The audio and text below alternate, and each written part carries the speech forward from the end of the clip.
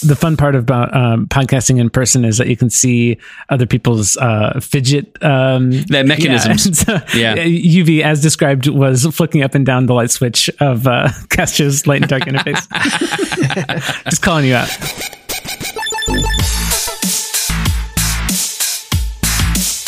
Bitrate. Managing expectations on both sides of the mic with UV Zelko. Hi, Brendan from the Podcast Advocate Network. Hey, Mark from Podiant. And welcome, UV Zelko. From down the street from Brendan. Yes, we're in the same room, which is pretty fun. UV, why don't you tell us a bit about who you are and what you do? Yeah, well, I've failed at doing a lot of things. One includes podcasting, where I used to do podcasts first with my wife and then with a friend of mine called Neurotic Tornado about various relationships. Started out just me bugging my wife to talk about her marital issues. And when she got tired of that, I got a friend for us to go on the road and talk to other people about their relationships. But I haven't been doing that in quite a few years. Mostly I do writing. I published one novel and working on 2 other novels that I can't seem to quite finish. I also sometimes do YouTube videos, and I have a day job that's as a technical writer for a software company. I think that's most of what I do. I made a few apps, very simple iOS apps, and that's it.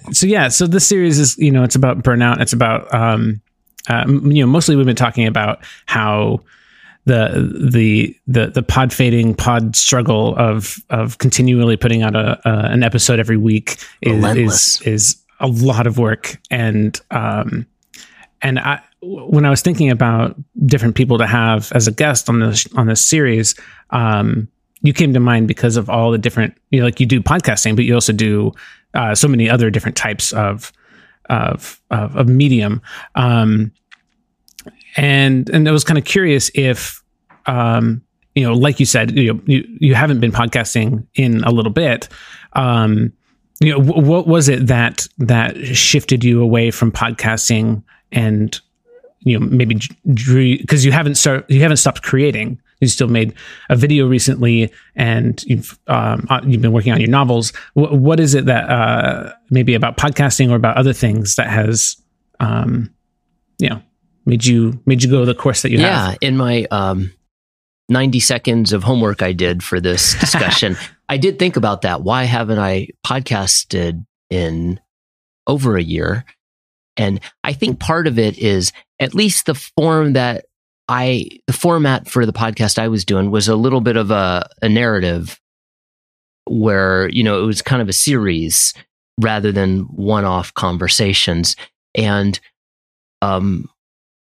so it's a little trickier to put together a series. And we tried a little bit, me and my partner who does the podcast, and we couldn't quite get the exact story. We didn't figure out how to make a story arc for a whole season. Mm-hmm. Whereas like with the YouTube videos, I can just throw one up every 6 or 9 months when I get obsessed with something, whether it's writing or chronic pain or video games. I can just do it. No one really cares too much, but also it doesn't need to fit some sort of narrative as much as at least the podcasting that I was doing required a whole bunch to connected together. Mm-hmm. And you kind of feel the pressure of like, I got to get it out every now and then. I wish that wasn't the case though. I mean, it seems like you could do podcasts where you're like, I'm just going to do it when I do it, and mm-hmm. it's going to be about what I want it to be about. Yeah, but I felt like that's kind of how I do it. Yeah, I mean, that's a nice approach, but for some reason, I got stuck with the pressure to put stuff out at a regular in a regular way, and so I turned to these other forms that are just kind of like you just throw this thing over the wall when you're ready. Mm-hmm. I don't know if that's a valid answer or not, but I did burn out. I loved doing podcasting, but I got really worn out. And partly that's because we were such newbies at it, so we were both seasoned writers. Mm-hmm. So we've been writing, each of us had been writing for 10, 15, 20 years. And then we were doing podcasting where we have the standard we wanted to fit. but we sucked at it. So, instead of this thing taking 10 hours to get acceptable, it took 70 hours, for that episode, and it just killed us. So it was a blast, but it really wore us out. We were really stretching ourselves beyond what was easy per week. What was the hang up? What was the part that was really the troublesome? We were dumb editors. So, you fielded, you helped us, we made some emergency calls to you when we were trying to figure out how to fix things in the editing. But the hardest thing was to shape the story. We got ourselves into complicated stories. This was about a marriage that fell apart, and that they each found other partners, and then they all ended up living together in the same house. And it was a very interesting, complicated story we were tracking. And just to shape it just right, we knew what we wanted, but it was so hard to get there. I feel like if we did that 10 times, we'd get a lot better at it. But we were amateurs pretending not to be. So what drew you to podcasting? What made you think that podcasting was the medium that you wanted to tell the story in? Or, I really fell in love with podcasting just because it did feel like a bunch of schmoes, not schnoes, a bunch of schmoes in their basement, telling cool stories. There's some podcasts that just came straight out of radio, but I really loved the messy, raw ones. And it was just cool, this format. It just felt like a little more of like a underground form of telling stories or talking about things. And so I just got excited about how much was possible without anyone telling you how you need to do it. For sure. So I wonder if y'all, got into it that same way. But I also found I was surprised by the burnout I felt after doing a few seasons. Yeah. When do you feel like it started setting in? I think when Jackie and I, so she's my friend who we did the second 2 seasons. Once my wife said, "I'm done with this shit." She felt the burnout first. Yeah, she felt the burnout first. Although she may come back around. We're starting to record a little bit. But Jackie and I were both kind of trying to nail down some novels we were working on, and we could just see it was stretching us in this way. Like, we want this to be as good as it can be. And it's really hurting. Like, each week we were getting just a little more dazed trying to get, and it was only like 6-7 episodes that season, but it was hard for us to do it. I felt like I understood finally why editing and producing a podcast is so huge, especially when you're trying to tell something with an arc to it. When I was doing it with my wife, it was easier because it was a free-form conversation, and we just had to edit it to make it a better free-form conversation, which is hard. Yeah. But we weren't like saying, well, we'll pluck this from here and move it over there and pluck this from here and save it for 3 episodes from now. And we'll get rid of this whole interesting thing because it doesn't fit the larger arc. We weren't doing that kind of stuff. So it was a notch easier for me. And that was in the first season. Yeah, so that's more free form. The second 2 seasons, you were doing that. Yeah, we were shaping it. Yeah, good clarification. You were trying to treat those the second 2 seasons, second 3 seasons, as editing it as you would a novel, probably. Yeah, it really was. We were thinking of the story arc, and I'm not saying we achieved exactly what we wanted, but we really tried hard. You wanted. I guess. Yeah. You achieved, I think, wonderful masterpieces in relationship storytelling. But I burned out every area I'm capable of burning out pretty easily. Like every creative pursuit, I feel like You've taken breaks from suck at times, and you just have to walk away. Yeah, for sure. I just the podcasting happened. I had to walk away from a little longer. I used to produce a video a month. Produce is too formal a word. I used to cobble together a video a month, and now it's like one every 6 months. So, I don't do that so much. Chronic headaches really helped change the game for me, where I was like, if I'm tired of this shit, I'm going to take a break. I'm only going to pick 1 or 2 creative pursuits at a time to do. Yeah, so. I am right there with you. I get the struggle with that for sure. Yeah, so I don't know if listeners know it, but I also struggle from chronic pain, and it can be very distracting when trying to do a creative pursuit. But then the creative pursuit can also be an outlet to try and help you escape. It's a tough balance, but it is very much a tough balance. Yeah. I wonder how much of this is burnout in a particular area is something that people who have multiple creative pursuits will suffer from, because there's always another outlet. There's always potentially another interesting way that you can express yourself. And so it probably makes it quite easy when you're thinking, I'm done with this shit, to move on to something else, because you're like, well, you know, I play the banjo, or I'm a zoologist in my spare time. I don't know. But, you know, I think having other things, not just other interests, but other forms of creative expression, I suspect it probably makes that decision a lot easier, because you've got another sort of creative lily pad you can jump to. But I think sometimes there's value in trying to work through the hump or work over the hump and try and get to something good. But if you have got, especially if you're undertaking a number of creative projects at the same time, you know, you're doing a podcast while you're writing a book, while you're also scoring a film and you know, painting something. Don't forget the zoology on the side. Don't forget the zoology. It makes it so much harder, because it's just one more ball to keep up in the air. And I think more and more as I listen to the conversations that we've been having over the past, for us anyway, for the past few weeks, it does make me think about this question of time and the treadmill and because I think one of the things that people will tell you at the beginning of your podcasting career is how important consistency is. Yeah.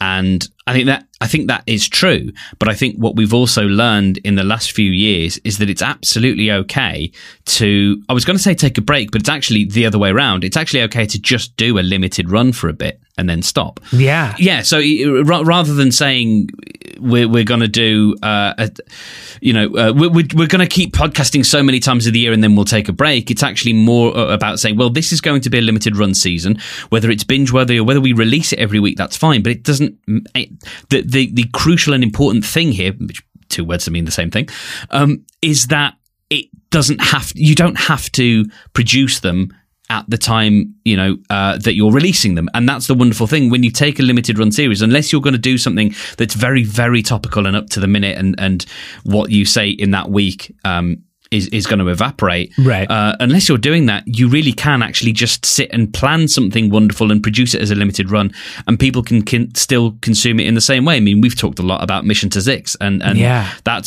that's a great case for that. And it's brilliant. It's beautifully produced. Mm-hmm. They could not do that every week. No. If they could, it would be the only thing that they could do. They would not be able to do anything else. You covered a couple cool things. I mean, one is the area of burnout as it relates to having multiple pursuits. I mean, I do feel like if I was doing zero creative things, it would kill me. So, I mean, so it's a matter of picking the one that seems to satisfy the thing you need without hurting yourself. I mean, maybe, I don't know how true that is for y'all. And it could even be when you're doing multiple types of podcasts, picking the one that does it for you at the time. For sure. But then also, I guess you open the door to, like, there are many ways of doing podcasting, whether you do limited runs or, and y'all have done that. I know, Brendan, you've done some of that too, where you do like a run of something and then take a break. Yeah, Podplay from the beginning was meant to be seasonally, setting up the expectation. And that's, I think, what you were getting at, Mark, was setting up the expectation to the listener. Like, this is going to have breaks, because this is going to be just a set that we're doing. And I think that I'm in complete agreement with you that if you set that expectation, that you're not going to lose people. I think a really great example of this is Embedded by NPR. I don't know if either of you have listened to that, but it's a investigative reporting by NPR, and they put themselves into whatever thing that they're researching. And, it's a lot, there's a lot of research and time to investigate and make the narrative and edit and all that kind of stuff. And so they said from the beginning, like, this is going to be seasonal. We're going to have short seasons and we'll come out whenever they do. I mean, and same with Serial, like they said from the beginning that this is going to be a season, and then we're going to disappear for a year or so. A year, and then a couple of years, and then and obviously they haven't been putting out regular episodes, and they have if not the biggest, one of the biggest, and people still talk about it all the time. They're like, well, it's not going to be Serial, but exactly. From my view of you, UV, the way that you have tried to juggle different podcast or different mediums, your podcast seemed to lead to the most burnout as opposed to others. Is that accurate, or is that just something that, because I can see behind the scenes that I'm kind of putting that onto? It did, getting the narrative form down. I think we took us a leap that was harder than we expected. Like with the videos, you would think videos could be worse, but I set such a low bar for animation quality. Really, a lot of them are just stick figures moving on the screen. So even that, it takes hours per minute of video. But I do like a 4 or 5 minute video. But then we tried to get hours of podcast content. So I think we just took a leap that was more than we expected. And so we needed some time off, and we just never found the next right thing. So, the next story to turn it into a whole season. We even spoke with you at one point, but we couldn't figure out how to shape a season. And, I don't know. So that's a long-winded way of saying, I don't know why, I did find it harder. And I think my audio skills aren't so good. So It was hard. Like, I could tell, like, this isn't working. Why can't I do this? What the hell is a compressor, and why is it not doing the right? So, I wanted to get it at a level that I just wasn't skilled enough to get it to at that point, on the side of, I had the day job, the novel writing, family, and then I was sneaking it in after that. And I couldn't quite pull it off at that level. I wonder if it's the expectation that Mark alluded to earlier about how if you want to be successful in podcasting, you have to be consistent.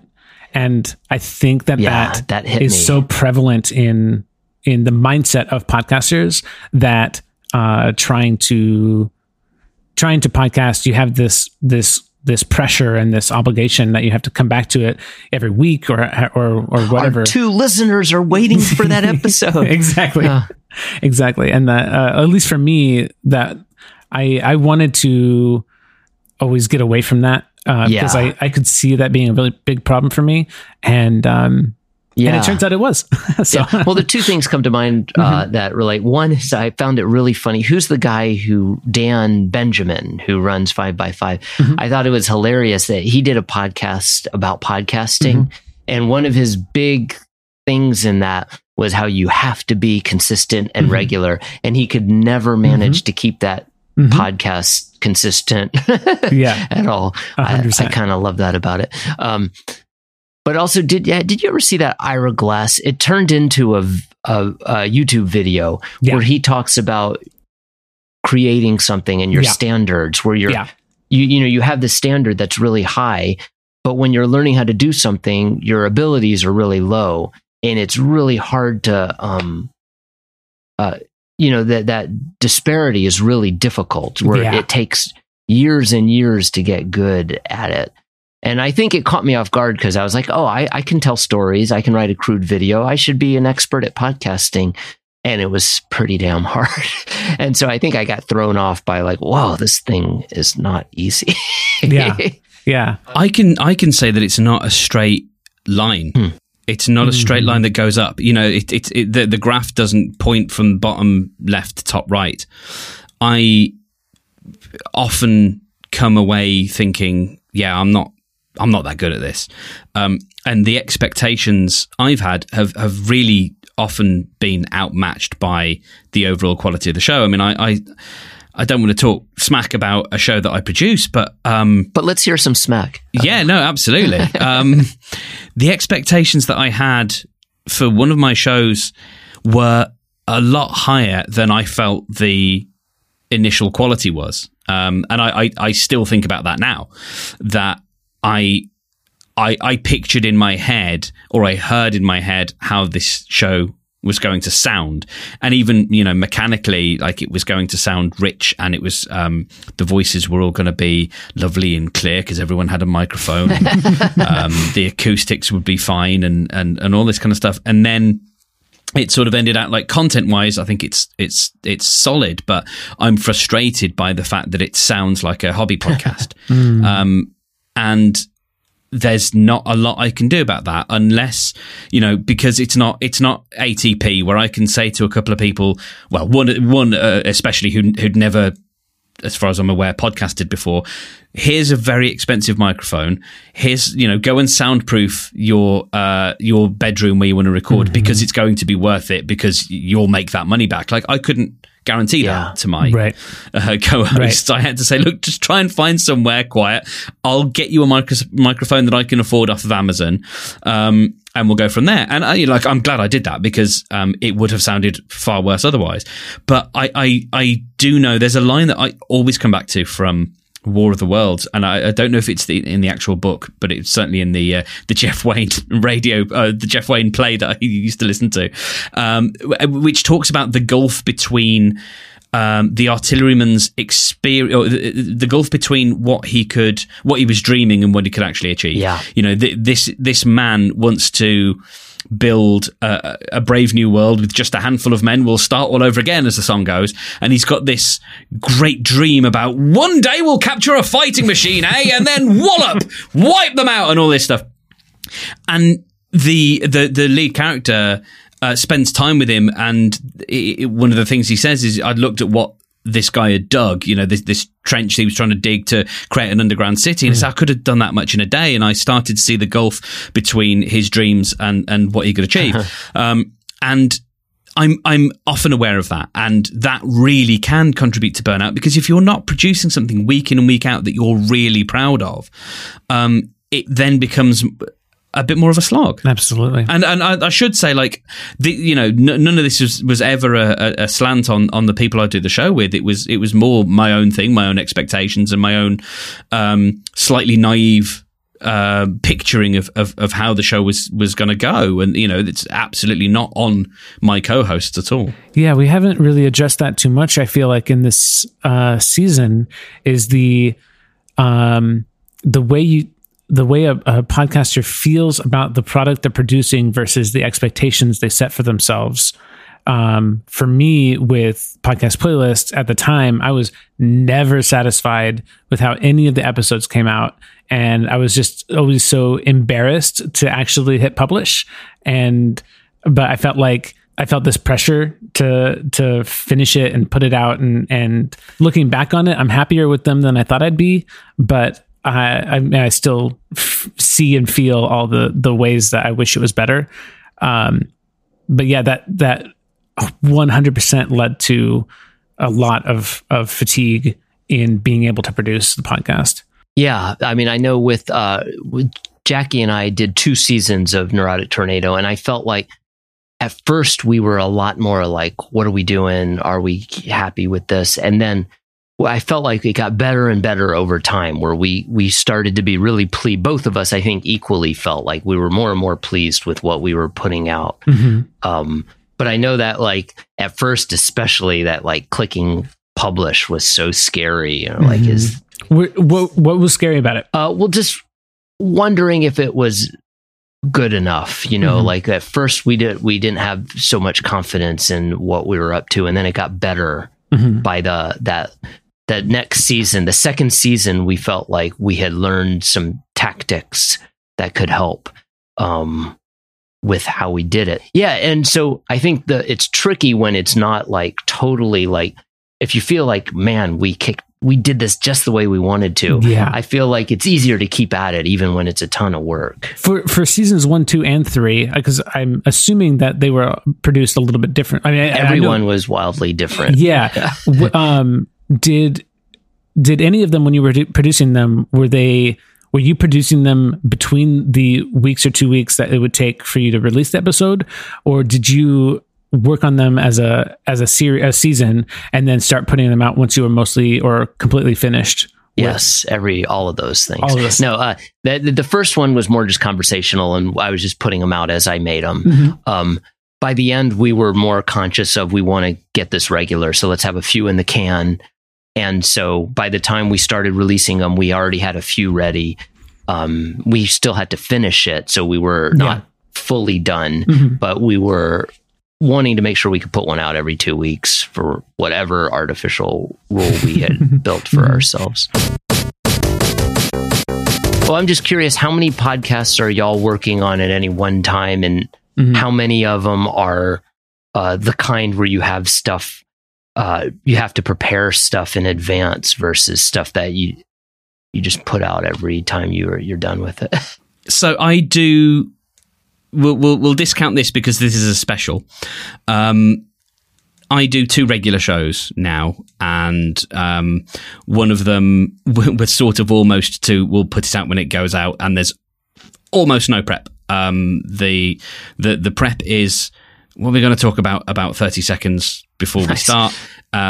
And then realizing we'll find something, because one of us will say something silly at the start of the call, which will take us on a tangent. The other show, as I've talked about before, which is the Hitchhiker's Guide to the Galaxy show, had a great deal of prep to be done before we hit record, because everything from Douglas Adams' universe had to be put into alphabetical order. That is the strangest beast I've worked on, and I think part of the dynamic of the show, which makes it interesting and makes it difficult in certain areas, is that we have a rotating panel of hosts. So there are 4 of us on the team, but there's only ever, unless it's a special episode, there's only ever 3 voices at one time. So it'll be me and 2 Johns, me, a John and a Danny, or me and the other John and a Danny. And we'll kind of rotate it. And so that creates its own things, because the dynamics between different co-hosts can be very different, and the alcohol levels of various people at various times can create interesting differences. The amount of passive aggression that one particular person is feeling at one time or more.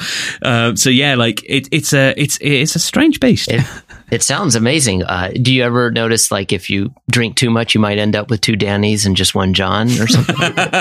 It certainly looks that way. Usually what happens is when we drink too much, we tend to go for 2 hours, and then I have to turn that into 35 minutes worth of show. Well, that was one thing I learned was shockingly hard. Whereas with writing, when you have too much content, it is hard to turn it into less. Like if you've overwritten a chapter and you need to tighten it. I mean, that is a problem, but it's not as bad as, like, with podcasting, when you have too much content and you have to turn it into, like, if you have 2 hours and you turn it 30 minutes, that is a huge amount of work that I did not appreciate until I had to do it. For sure. If somebody says something a little off, you can't just change those words in the text. You have to work with what you got or redo it. And then it never sounds the same. Yeah. One thing that could help with that, and one of the producers for a podcast that I work on uses this, but there's an app called Descript. It's a digital audio workstation like Logic or whatever, but it gives you a text editor for, so it transcribes the audio to text, and then you edit the text, and then it edits the audio for you. Holy crap. Yeah. Does that work as well as it sounds? Or, I mean, it seems I think it works about 95% as well as it sounds. Wow. From what I've heard from her testimony of it. I haven't actually tried it yet, because the way that I work just doesn't, I'm not a text editor. I'm an audio editor, but it could be pretty cool. The thing is, what I wanted that, and there's a couple other competitors that do, like Report.io, and a couple others try to do the same thing. I wanted it to fully transcribe, like, everything, even the ums, so that I could select all ums and hit delete, and so that it would just shorten that. But at least the ones that I've tried that do not do that. So it was very frustrating. I just picture that tool would end up with something where you're like, "Hello, Brendan, how is today going?" You asked a while ago about the podcast that we produce, like, at one time. Right now, I have two, my two other main projects other than Bitrate are Serendipity City and Emplaced. They're both on season breaks, but they should both be coming back. But usually I'm only working on one or the other at a time. And then I have... Nobody asked for this. Yeah. Oh my gosh. Nobody asked for this. It's super fun, but it's funny. Like I don't know a single musician y'all talk about sometimes, and it's so much fun to listen to just because y'all are having such a good time. Yeah. But you'll be referencing people who are like other people, and I'm like, I have to do all this homework in advance to figure out 0 frames of reference. That is partially why I try to include all the music clips. Is that I'm pretty sure a bunch of people aren't going to know what we're talking about. So, but I mean, for me, it's like blind spots all the way down with music. So until you get to the Beatles, I won't know what you're talking about. That's awesome. Anyway, but that's a fun one. Yeah, Nobody Asked for This is incredibly fun to record and edit and put out and talk about, but it definitely takes so much more time than it really displays when you're listening to it. Like, it sounds like we're just having a bullshit conversation and sometimes music fades in and out. But each episode, 15 to 20 minute episode probably takes me 4 more hours to produce, which is just ridiculous, but it's so much fun that it's worth it to me. But it's also hard to find the time to justify something that has 35 listeners and, it's just purely for my own enjoyment, and I'm not making money from it or anything like that. It's just, right now, I'm the sole person making money in our family, and so I need to concentrate on making money with almost everything that I do, and so it's super hard to justify. I have 2 seasons. I was surprised you charged me $100 just to get in the door today. Fake news. Aaron and I have 2 seasons recorded of Nobody Asked for This, and I haven't edited almost any of it. Just because I haven't found the time for it. But it was at least fun to talk with him and record. And I also, I edit podcasts through a service where, people will not want to edit their own podcasts. Oh, yeah. And send it in. And I do some work for that kind of stuff. But that doesn't, it only usually takes about an hour or less. And it's not I'm not really invested in the podcast at all. It's just I see. Yeah. Well, the talking about making money. I mean, y'all both have created businesses around this realm in some form. Whereas, I wonder how that affects burnout. Whether or not it connects to your business. Whereas for me, I kind of threw out the idea of making money. With a lot of my creative pursuits. I just kind of at one point was like, okay, I'm just going to have a day job and that'll bring in the money. And so all these things I do make me at best minuscule amount of money. Usually, I lose money on everything I'm up to in the creative realm. But how does that affect burnout for either of you two? Because you have a business that relates to somewhat, either directly or indirectly to a lot of these pursuits. Yeah, for me, I have different segments of.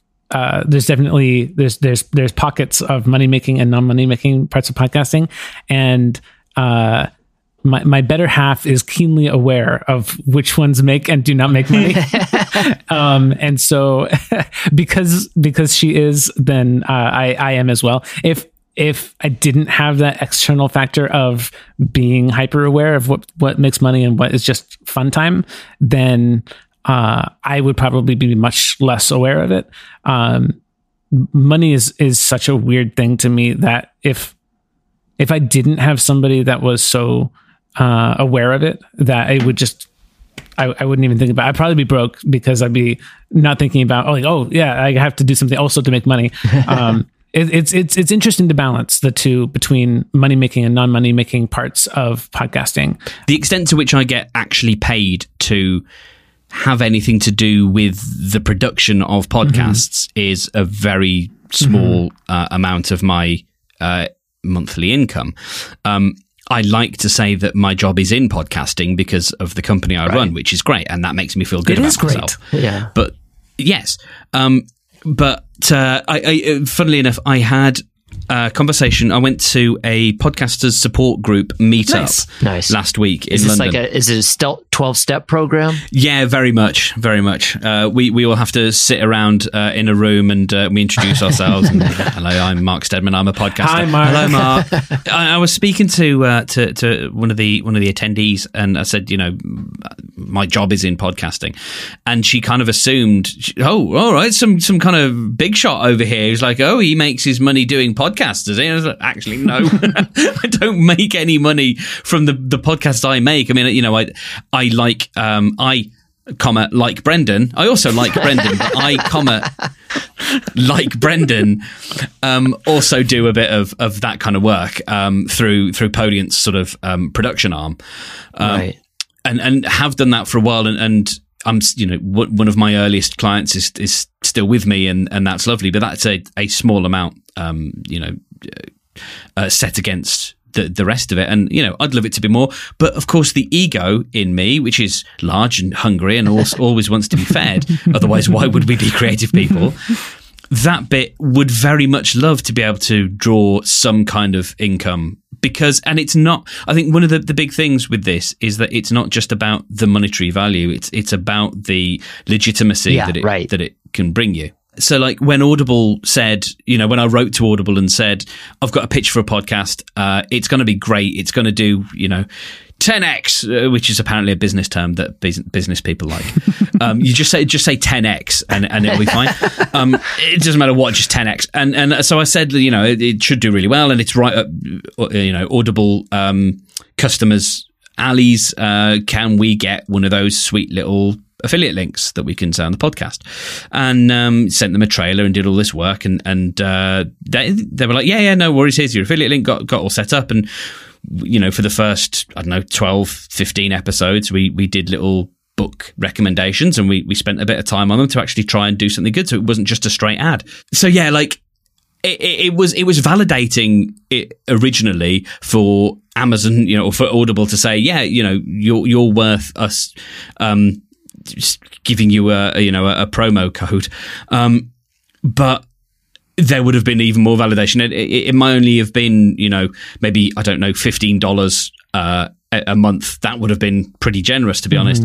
But it would have then been that bit of validation that's like, oh yeah, we are doing a good job, because that's an action, that's a definitive action that you can see. And I think, and we've talked about this before on this little mini series about the difficulty with a lot of what we do is that the inaction or action of your listeners is often completely invisible. We don't know if people have actually listened to an episode versus just downloaded it. We don't know if people are telling their friends about the show, really. We don't know if people like and subscribe and do all the things that we ask people to do, because we don't always get the data on that. And so a lot of the time it can be demoralizing, and that's where you get into burnout. Is this thing on syndrome? Yeah, right. And so money can help that, because it can help you think, oh no, this thing is on because something's trickling through. Just to give you an idea how small my podcast was, we didn't have any advertisers, but about 6 months after we ended, we got our first, someone asked us if we could advertise their sex toys on our show. And we were thrilled. We were like, someone actually wanted to do something. Absolutely. And it was, semi on topic. Yeah, that's not an inappropriate, it was an adult show. Yeah.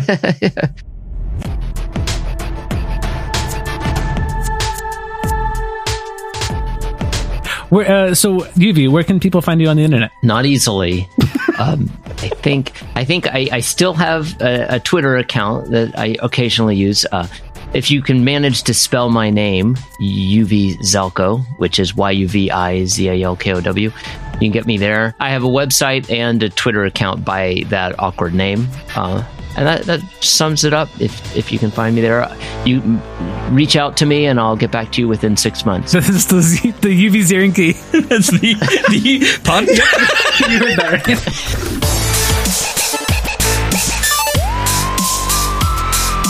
Bitrate is produced and presented by Brandon Hutchins and Mark Stedman. Links to UV's work and more can be found at bitratepod.com. Next up, Mark and Brandon bring this bird in for a landing.